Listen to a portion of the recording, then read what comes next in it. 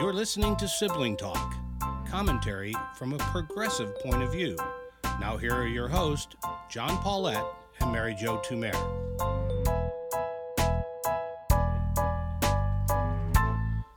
Hello, I'm John Paulette. And I'm Mary Jo Tumer. Yeah, Mary, I had a student in class, and one of kids have iPads in class now. It's part of education. And one of the problems of that is for some students, if you're not right behind them looking at them, they go to a video game instead of whatever they were supposed to be doing. Highly effective teachers like me are pretty good at preventing that or catching it, but it happens nevertheless. And a couple of weeks ago, I had a young man, and I came up to him. I said, "You're on a video game," and he honestly, to goodness, said, "Okay, what are you going to do about it?" And I said, "Well, I'm going to start the list with I'm going to give you a detention. I think I'll follow that by I'm going to write an email to your parents." But he's got this kind of attitude that goes on in the world of, okay, you know, I did something, I chose to do something wrong, and there's really nothing you can do about it. Now, why do I bring that up? Because that's the attitude of the former president of the United States. I tore up documents. I knowingly, because I was informed about it, violated the Federal Records Act. I think that's the right word, but documents that needed to be saved. I even, some of them, I wadded up and threw down the golden toilet, I guess. And my attitude essentially is, what are you going to do? Give me a detention? Is that a fair analysis of this? I think what's been so interesting, this last 6 years, and clearly has all become in really stark relief this last week, is that it's more than just ignoring norms. We say, oh, Trump has thrown all the norms out. It is truly that which you just said, which is, what are you going to do about it? What are you going to do to me? And so when you hear, for anybody who hasn't listened to the news and hasn't heard this, Trump appears that has violated this law that basically says presidents have to keep their papers. One, everything they do, they're working for us. So they don't own whatever they're creating. We own it. And in the corporate world, called it works for hire. And second of all, you can see the logic of that law because of the historical use. So even things that seem meaningless, small memos, whatever things, someday, somehow, some historian is going to be looking through some documents and say, wow, this is really significant to whatever he or she is researching. But Trump was told, you can't do that. You can't rip your papers up. You can't throw them away. You can't throw them in the toilet. At least that's what's being reported now, that, that the poor guys that had to clean the residents of the White House would find documents wadded up and blocking the toilets. But Trump was told, and actually they know, and I don't know whether, I think this was from the Politico reporting early in the Trump administration, that both Reince Priebus and Kelly, his two first chiefs of staff, had told him, you can't do that.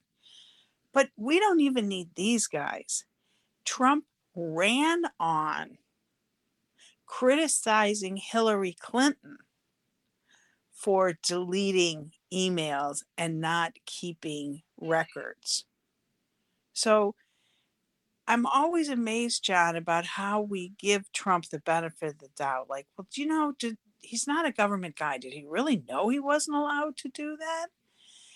That's just part of his whole mob way of living, mob way of existing, which is you don't keep records, right? He doesn't use email. Why doesn't he use email? He doesn't want a record of anything that's said. What he writes, he doesn't, he likes his memos and stuff handwritten, right? It's something he probably learned back in his mob training from his dad. Well, I think it absolutely was. And I want to speak to this point about whether or not he knew. And I will tell anybody who comes to my house here outside of Chicago, I understand I have not posted this, and the federal records law does not necessarily apply to my house, but do not wad up paper and put it in my toilet. Exactly. I didn't know I had to say that out loud, but there, you do see sometimes, like in a restaurant, do not put anything but toilet paper in this Yes, toilet. exactly. Women see that all the time. Yeah, But and but and I think that's important to know. And frankly, I mean, I would extend that. Come on, man. These are federal records of a president, but it's like so many things. I'm sure he responded to Priebus and John Kelly this way: I'm the president. I do whatever I want to. I'm Donald Trump. I've spent my entire life doing whatever I want to. And I don't know, maybe you can put a word to that. I suspect that word is sociopath. yeah, I mean, it's interesting how many people, as commentators, historians have been talking about this in the last week, saying exactly like this is totally sociopathic behavior because this is somebody, he's an adult. He's won the president of the United States. He has so little respect for the job that he's doing, for the people around him. He's like, ah, so what? And I heard him, I don't know if this is like sad or funny, described as like one of those. Do you remember like in the 70s, he'd feel, oh, we found this child and he was raised by wolves and he doesn't know any better than to behave like a wolf. It's kind of like a myth or something, an Yeah. urban myth. No, I think that was one of our siblings. That could have been me.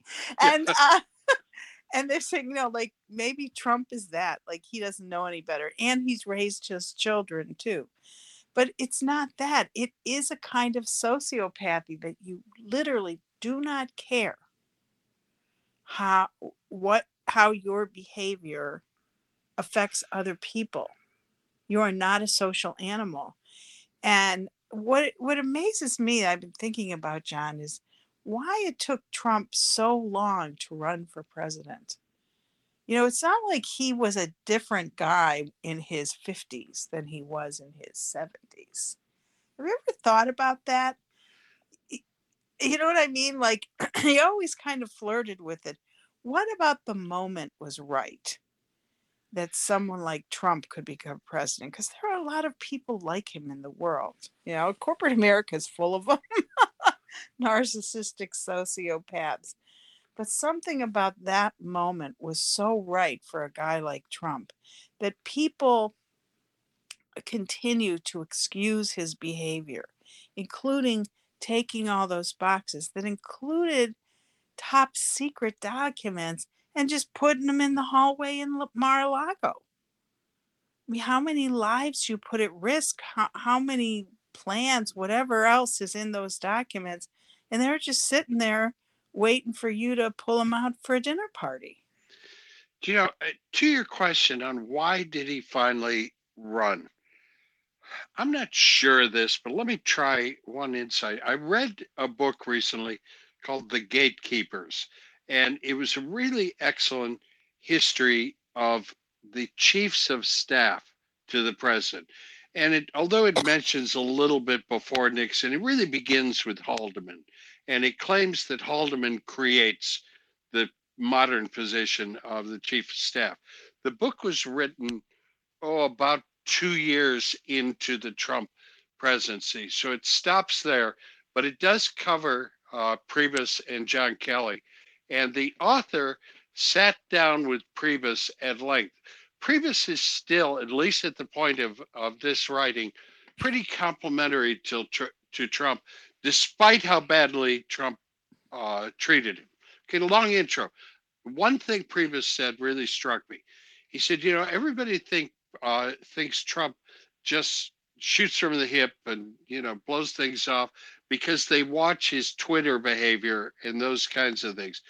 He said, in fact, when it came to like military decisions, Trump was extremely cautious, very measured, kept going back to decisions over and over again. And, we kind of saw that from the outside, that Donald Trump was not a guy who liked to get involved with any actual military action, usually backed off. Okay, why am I on this whole side rant? I wonder if that was true about a big decision like running for president, that he would bluster about it, but could never really make a decision. And it took Roger Stone and some people like that to get behind him and say, come on, Donald, go down the escalator. You can do it. I guess I wonder if your question initially showed one more weakness of his personality.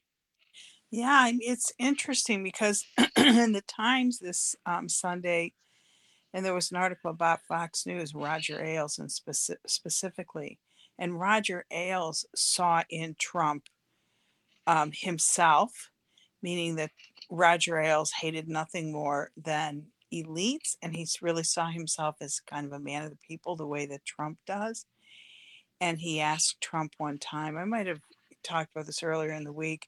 He asked Trump one time, why do you think like regular people love you? You're a rich guy from New York. And he said, it's because of who hates me, meaning all the rich, educated elites hated Trump, right? They thought he was a buffoon. And Ailes saw magic in that. So it could have just been a moment, an anti-Obama moment, because Obama exposed a lot of racism in the country that Trump was willing to exploit. And so we tell these stories to go back to the thing we were talking about the paper getting ripped up, going in the toilet. And if you're just a regular guy, right, who's not very sophisticated, that probably makes sense to you. Like to us as people who love history, who are, I don't think of myself as like a pointy-headed intellectual, but, by luck, I guess I am an elite. I think, well, how can you throw all those documents away? They don't belong to you. They're not being created to hurt you. They're created to serve history. But if you're Joe Blow Trump supporter, you're like, yeah, throw them in the toilet. Who cares about the history? Well, it is, and I'm having a little trouble making up my mind. I'll have to think more of it. The one theory, which is a good one, is he just in his heart didn't know any better. That kind of makes sense. The other one is he's a sociopath and he knew better, just didn't care. Things don't apply to him. But the other one that's enduring is he's got an essential Tony Soprano quality to him. He has always been a mob boss in some way. And a mob boss makes certain there's as little on paper as you possibly Right. can get. And that's Cohen's theory of the case, right? You always knew what to do. He never had to tell you. He never had to write it down. Well, But and just as we're getting ready to yeah, leave, John, the most hilarious part to me is the stuff that he took to Mar-a-Lago. yeah, I mean, he okay, I get the letters from Kim Jong-un, who was his boyfriend, who he's still in contact with, by the way. is he? Yeah. No. Yeah. I mean, this is just stunning to me. The letter Obama wrote to him, I do understand. Now that he cannot keep because, the history needs that. But the map that he changed the hurricane on. I know. One of the most comical low moments of his presidency, and he keeps that. And all the other, pun intended, shit.